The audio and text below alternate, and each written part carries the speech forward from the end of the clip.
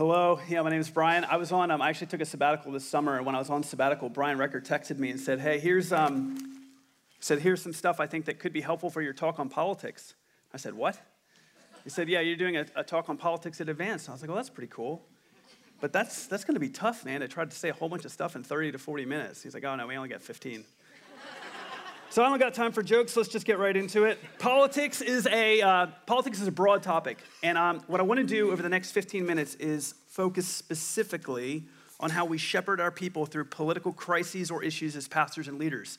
This is not a discussion of what issues we should address, nor is it a discussion of what matrix we should use when deciding what we should address.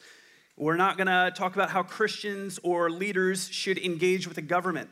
I only want to talk about how we should pastor our people when the issues that they're dealing with in their very real lives become politicized. And I want to do that by touching on four problems that we are confronted with in this kind of pastoring, which, if we don't acknowledge, are likely to torpedo our ministry efforts. And then I want to give 4 strategies that I think will help mitigate those problems. First problem, the marriage of political conservatism and moral or religious conservatism has not been good for the church. It has not been good for the church. And there are different ways to tell the story of how this happened, but the point is, religious conservatives were not always aligned with the Republican Party, and then in the 1980s, they were. And the reason that's a problem is because there's been now for 3 decades a political party that's essentially laid claim to the gospel for its purposes. And I want you to know I'm coming to you and saying this as a conservative. But the consequences of this, I'm sure, are obvious to many of you and are not hard to figure out. I mean, there's snakes in the grass now. So we have politicians who use the label of Christianity to get votes.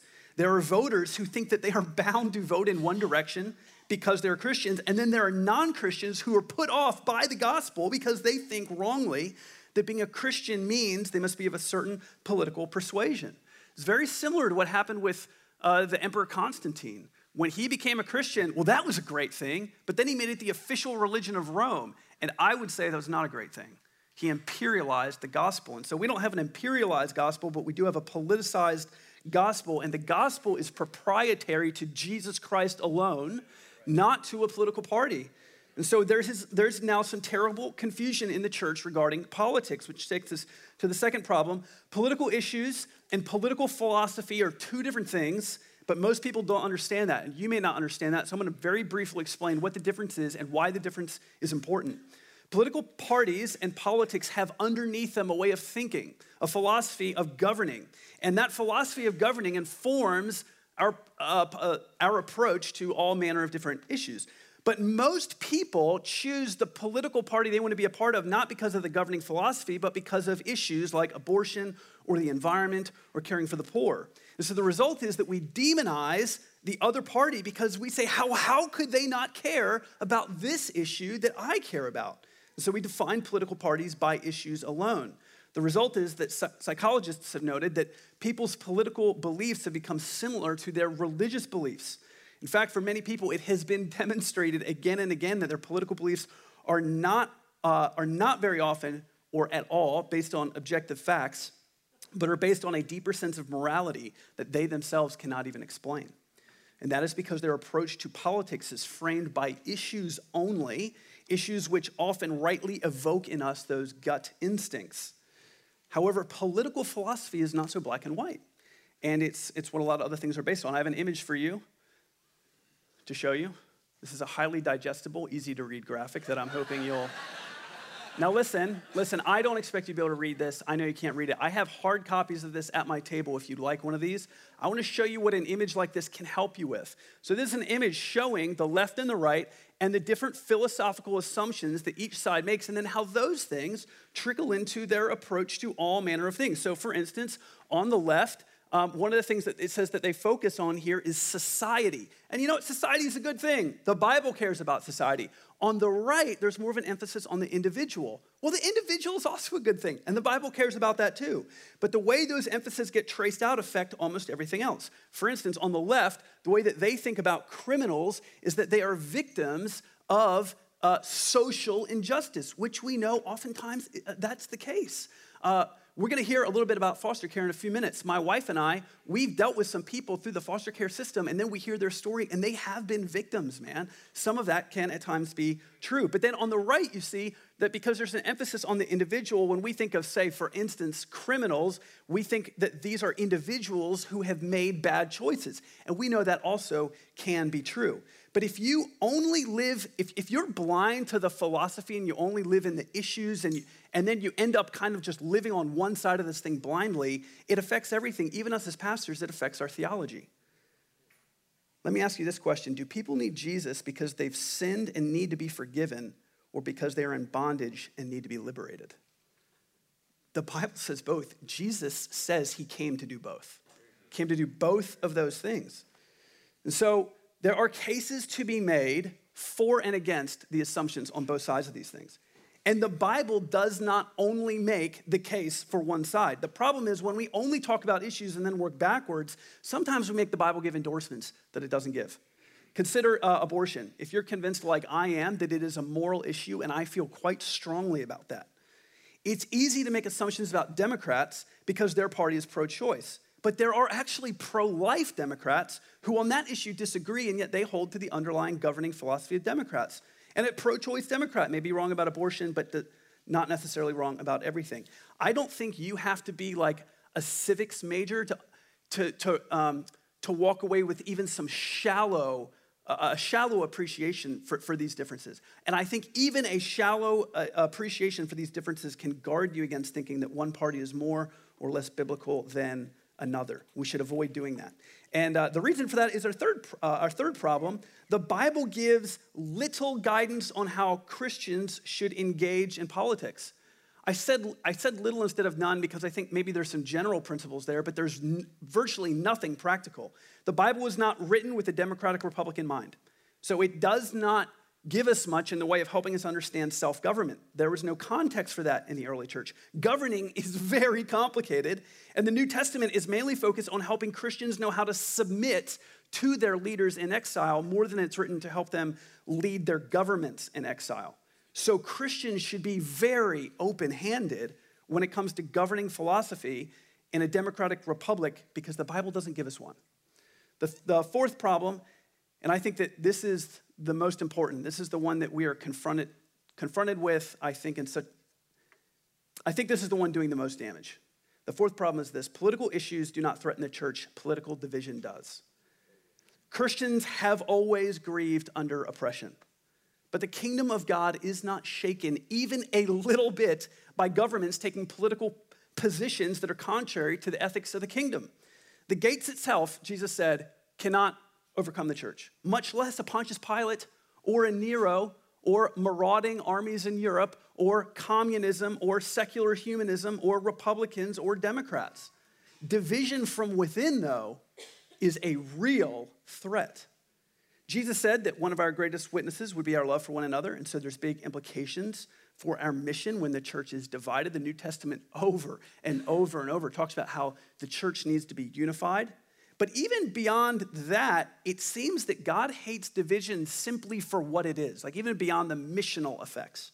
Proverbs 6 says that there's 6 things the Lord hates, and the last one on the list is one who sows discord among brothers. And I think that one of the greatest problems in our church today is not necessarily how Christians vote, but how they relate to other Christians who vote differently than them. And I think it's a serious problem we have in our churches that we have to reckon with as pastors. Republicans thinking that Democrats can't really be Christians and condescending to them at every turn. Or a Democrat in your church withholding love and perhaps even gossiping and slandering their brothers and sisters in Christ because they're libertarians or Republicans. I mean, just look at the stuff our people put on Facebook with the absolute hatred for people who vote differently than they do. And these are Christians in our church doing this.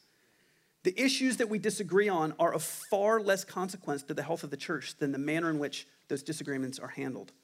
And they are being handled badly by many of the people in our churches. So those are some of the problems. And so when we need to address a political issue, by that I mean when we need to address a gospel issue that our culture has politicized, I think we need to be dealing with those problems. And so here are 4 strategies I think that can help. The first is to regularly affirm and critique the strengths and weaknesses of both political parties. So Democrats aren't right or wrong about everything. Republicans aren't right or wrong about everything. There's a way to help people see that. And I think a way you can do that is, let's say that you're preaching or teaching or having a conversation in your community group about a justice or some kind of justice issue. That's a great opportunity to first take a minute to affirm the kinds of justice that both sides care about. You can affirm the kind that the left cares about, being good stewards of creation and the environment, and then the kind that the right cares about, like the sanctity of human life. Then say, hey, the Bible cares about both of these things. Doing things like that often will model something to people where they see you being able to affirm and also critique both sides. What you need to remember is this: people have a moral attachment to their politics. So it actually doesn't matter how well reasoned you are. If someone thinks you're against their party, a defensive mechanism will kick in, and they're just not going to hear anything you have to say about Jesus and the gospel, because all they hear is you're against their party. So my recommendation, if you're a leader, is to make it impossible for anyone to know how you vote. I told you I'm a conservative earlier. It's the first time from this stage I've ever said that. My goal in our church has always been, I don't want anyone to know how I vote. Not because you're a centrist, maybe you're not, but because you want everyone in the room to hear what you're saying about Jesus so you can shepherd them. Tim Keller says you want to preach to who you want to be in the room, and he's talking about unbelievers. If you want non-Christians to come, you got to preach like they're there. And I think the same idea applies. If you want people from across the political spectrum to come to your church, you got to preach like they're really there. You got to preach like, even if you think your crowd is all conservatives, preach like progressives are in the room. Preach like that they're all in the room, and then prove that your message is not owned by any of them. Was Jesus a conservative? Well, there are times that he did appear to conserve the wisdom and traditions of the culture that he was born into. Or was he a progressive? Well, there were times where he seemed to progress into a new kind of kingdom and a new kind of thinking. Jesus makes it very easy to do this, to affirm and critique both sides, because I think that's what he did. The second strategy is to regularly remind your church that their hope is not in human government. And I think one of the best ways to do that is to not get too excited when your guy gets elected and not get too disappointed when your guy gets voted out or rejected. I think you model something with your restraint and reminding people that actually, man, it's great to get involved, it's great to vote. We're not really our hope isn't really in all this, right? It's definitely not. It's definitely not in this. It definitely is in Jesus. And so we model that in a whole bunch of ways. Third strategy is to put every political argument in its best possible light. Can't emphasize enough how bad we are at doing this. We are so bad, myself included. The easy road, the ineffective road, the cheap seats is to set up straw men and then knock them down. And when you do that, it only proves to people that think differently than you that you don't understand them or you don't really want to. And on top of that, if you really want people to be open to changing their minds, you do need more than reason. Jonathan Haidt, he's I don't actually know if he's atheist or agnostic. He's not a believer. He's a psychologist. And he wrote a book called The Righteous Mind, which I cannot recommend enough. And in that book, he offers a ton of evidence that moral and political judgments are actually initiated in the part of the brain that is intuitive. And that reason, we use the part of our brain that involves reason after the fact to justify the things we've already decided are true. That's the way most of us work. And there is a ton of evidence and research to suggest that's how human beings work. And so when it comes to morals and politics, most of the time our opinions are formed by gut instincts, and then we create reasonable arguments to defend those things. Therefore, if you are going to criticize someone, you have to deal with their intuition and emotion first. You have to deal with it first. Can you now see the wisdom of 1 Corinthians 13? Truth without love is noise. It's just noise to the psychology of the brain.